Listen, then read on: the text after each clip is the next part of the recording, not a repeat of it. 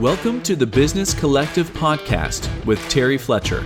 Weekly conversations and insights on how to go from employee to consultant in any business field where your years of expertise can be showcased. Take your career to the next level, entrepreneurship. Now here's your host, nationally recognized healthcare consultant, speaker, and author, Terry Fletcher. Hello, everyone, and welcome to the Business Collective Podcast, or I should say welcome back to it. My name is Terry Fletcher.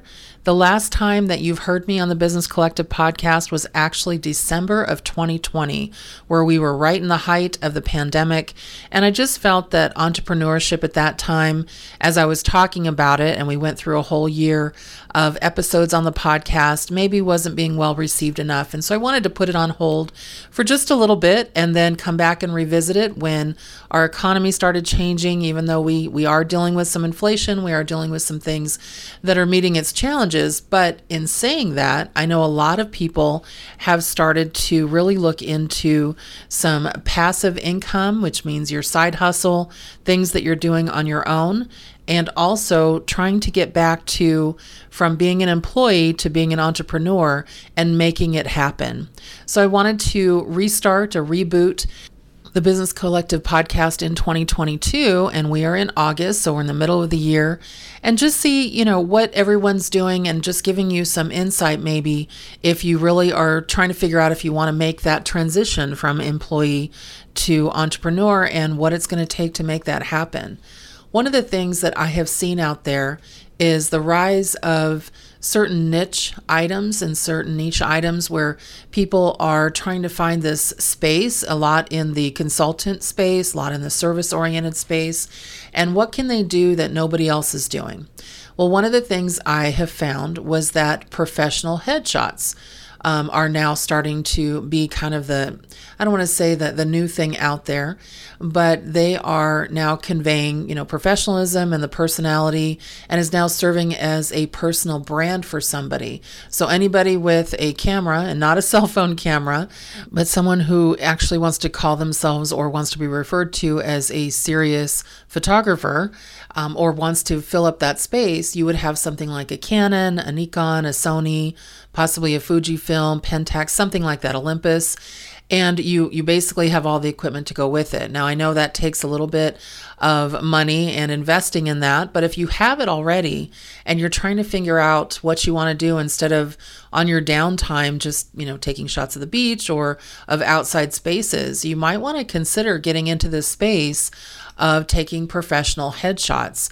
So there are LinkedIn reports that bios with headshots get 21 times more views than those without, and users are receiving 9 times more connection requests when they include pictures of themselves versus pictures of, items or landscape or anything like that.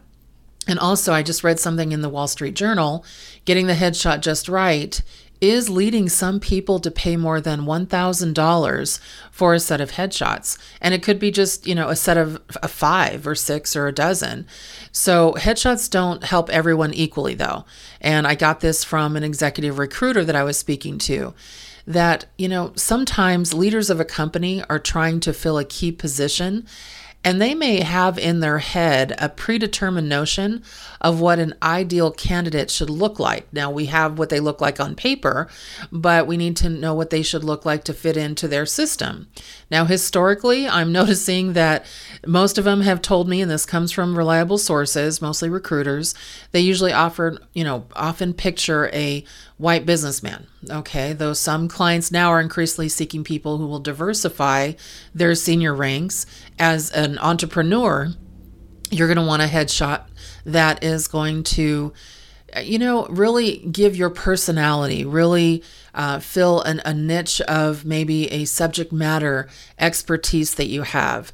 And a lot of these photographers, and again, I'm speaking to you for anyone that is looking to get into this space, a lot of photographers are also offering facial expression coaching and offering the best lighting, the best opportunity to show who they are outside of not only their workspace, but also their personal space, but to bring the candidate who's either looking for a job or looking to focus on their brand and that professionalism or that professional space, a look that is going to encourage people to either buy their product, engage in their services, or remember them from a conference, from some kind of engagement that they've seen them in person, or now, since everything's filled with virtual services and virtual contact, did you see them on a Zoom call? Do they look the same? And also making sure that you are updating your headshots. I know I have one, and the last time it was taken was 2016, so it's been a couple of years. I need to update that as well. But I like that picture. But I also liked a picture from when I was 24, and now that I'm double that age, a little over, you can't use that picture anymore, especially if you want to reflect that you have had 20 or 30 years experience in the business. Think about that. I was looking at a picture recently on somebody who had their headshot in one of their profiles on social media, and it looked like they were 25 years old, saying that they had 25 years experience.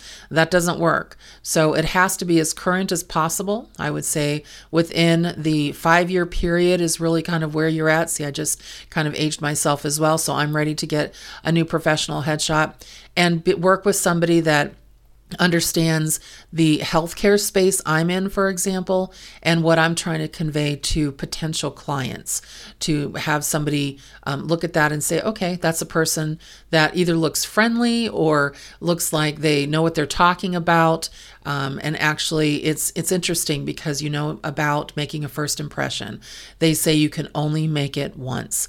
And so you really want to make sure that you find that photographer. And again, I'm putting this out there as a business collective possibility that this could be your special niche, or for those of you that are looking to make that transition from employee to entrepreneur, there's now this place to start with a professional headshot. Now, I say that because now I wanted to move into something that is important in a service-based industry for those of you that, again, are moving from employee to entrepreneur. And I wanted to start this in 2022 because there's been an acronym that's been thrown around that some people don't even know what it is. And it's an SME. What is an SME? That is a subject matter expert. This is someone who has a deep mastery and specialized knowledge of a specific subject.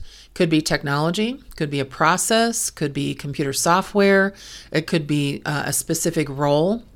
It could have something in an area of law, education, accounting, could be what I'm doing in healthcare space when it comes to auditing, coding, billing, compliance, could be in software development, could be in IT systems. See, I'm throwing out a lot of different options. Could be in engineering, public relations, customer service. Boy, do we need subject matter experts there. Marketing could be in SEO, which is search engine optimization, meaning how does somebody find you on the internet? So SMEs, again, subject matter experts, could be internal employees that have been hired specifically for their knowledge, or somebody who's been hired as a consultant, which is something that I get to be hired for quite a bit. These people are uniquely qualified and known as the authority, I'm air quoting, on a specific subject. And they also can function as a resource for other team members within an organization. And as a rule, there's actually no specific people management duties that a subject matter expert is responsible for. What we actually focus on is our specific niche and provide services that relate to that specified area of expertise. And so as a consultant, what is the role of an SME? And this is how you would market yourself. So I started as the headshot. Hopefully there's some photographers out there. But now you're trying to figure out, okay, how can I become that SME and what would my role be? Well, it definitely depends on your specialized area and how you want to work. So to understand where processes need to be improved and what needs to change, you may have to do something that is a deep analysis of current issues that could be undertaken. You're finding from somebody else's data to find strengths and weaknesses within that data where they can have some improvement.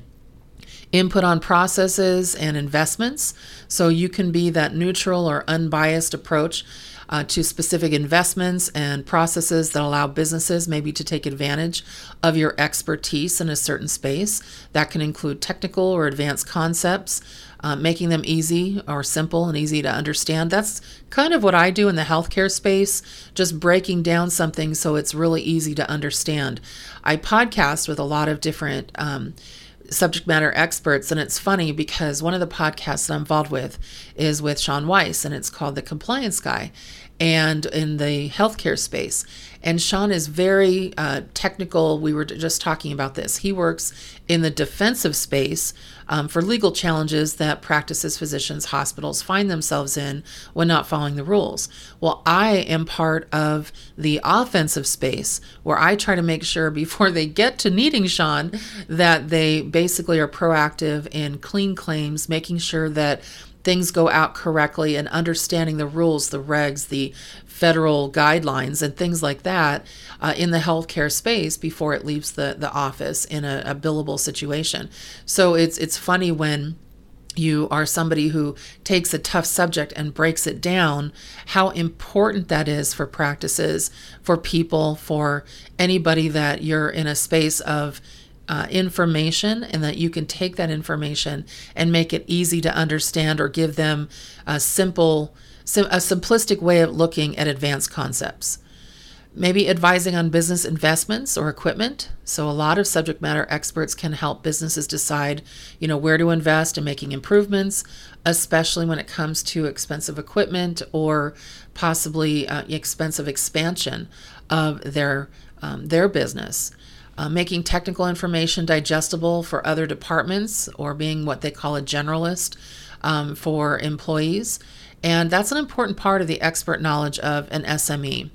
Being able to train other staff members and their employees on new processes or equipment in the right way. And that's a tough thing to do. I know a lot of SMEs are also possibly called as expert witnesses in court cases, maybe about financial matters, a specific piece of legislation, and also you have to be strong enough to deal with some of those legal matters. I know I've been an expert witness in several cases involving healthcare, and so those are things that are really important too as an SME, to understand how to be that strong person in front of an audience. Now, how becoming an SME is a little bit of a challenge, but first of all, the first thing is that you need to make sure you're choosing the right subject. To become a subject matter expert, you need to be enthusiastic about your specialty or your specialized area, which should inform your decision about what subject area to choose. So it's also a good idea to choose something that there's a high demand for, whether you're looking to become an employee or work as a freelance consultant. The other thing that you may want to think about is whether there are any opportunities to further specialize what you do and provide a better service, meaning can you get credentialed? Can you get certified? Can you show someone something, maybe a piece of paper that says you've been trained on this? Not only do you have experience, but you also have a certified piece of paper that says I've passed a test and somebody's, quizzed me, what do I know? And then learn as much as possible about your chosen area. Building knowledge is what you need when you're trying to specialize in a certain area. Most SMEs have either advanced degrees or experience, so you want to consider some kind of education again on this. Getting firsthand experience is also necessary. You need to have a working knowledge of your subject in a workspace, in a workplace scenario, and that can be invaluable. I talk to my daughter about this every once in a while. She is a 27-year-old, just go-getter, just a really good sixth grade English teacher, but she's 27 and she's in her third year teaching, and they're already wanting her to move into administration. Well, consider a 45-year-old teacher who's been doing it for 20 years trying to take direction or information from a teacher who's just starting her third year and is 27. It's not going to happen. You have to have that experience. You have to have that working knowledge where the person that's going to hire you, especially if you're an entrepreneur, especially if you're going out as a consultant, where you can pull from that experience, where you can say, say, well, I have 10 years in this, or a practice I was dealing with 15 years ago, and then again 5 years ago, and then again yesterday. This is something that I deal with a lot. They want to know where your experience comes from, how many, practices have I worked with, how many clients have I had in a certain space, and that working knowledge is just extremely helpful when it comes to being a subject matter expert. So you might not often be able to find a paid position to hone your craft, but you might also be able to maybe volunteer your services for a business. Now, let me explain what I mean by that. So you want to be paid, obviously, as a consultant, as an entrepreneur in what you do. But a lot of things that we do have to offer up some services that expose you to the public. So, for example, I teach a lot of courses, typically in the webinar and in the virtual space because of the pandemic. Now I'm getting back out there as far as in person because everybody now wants that.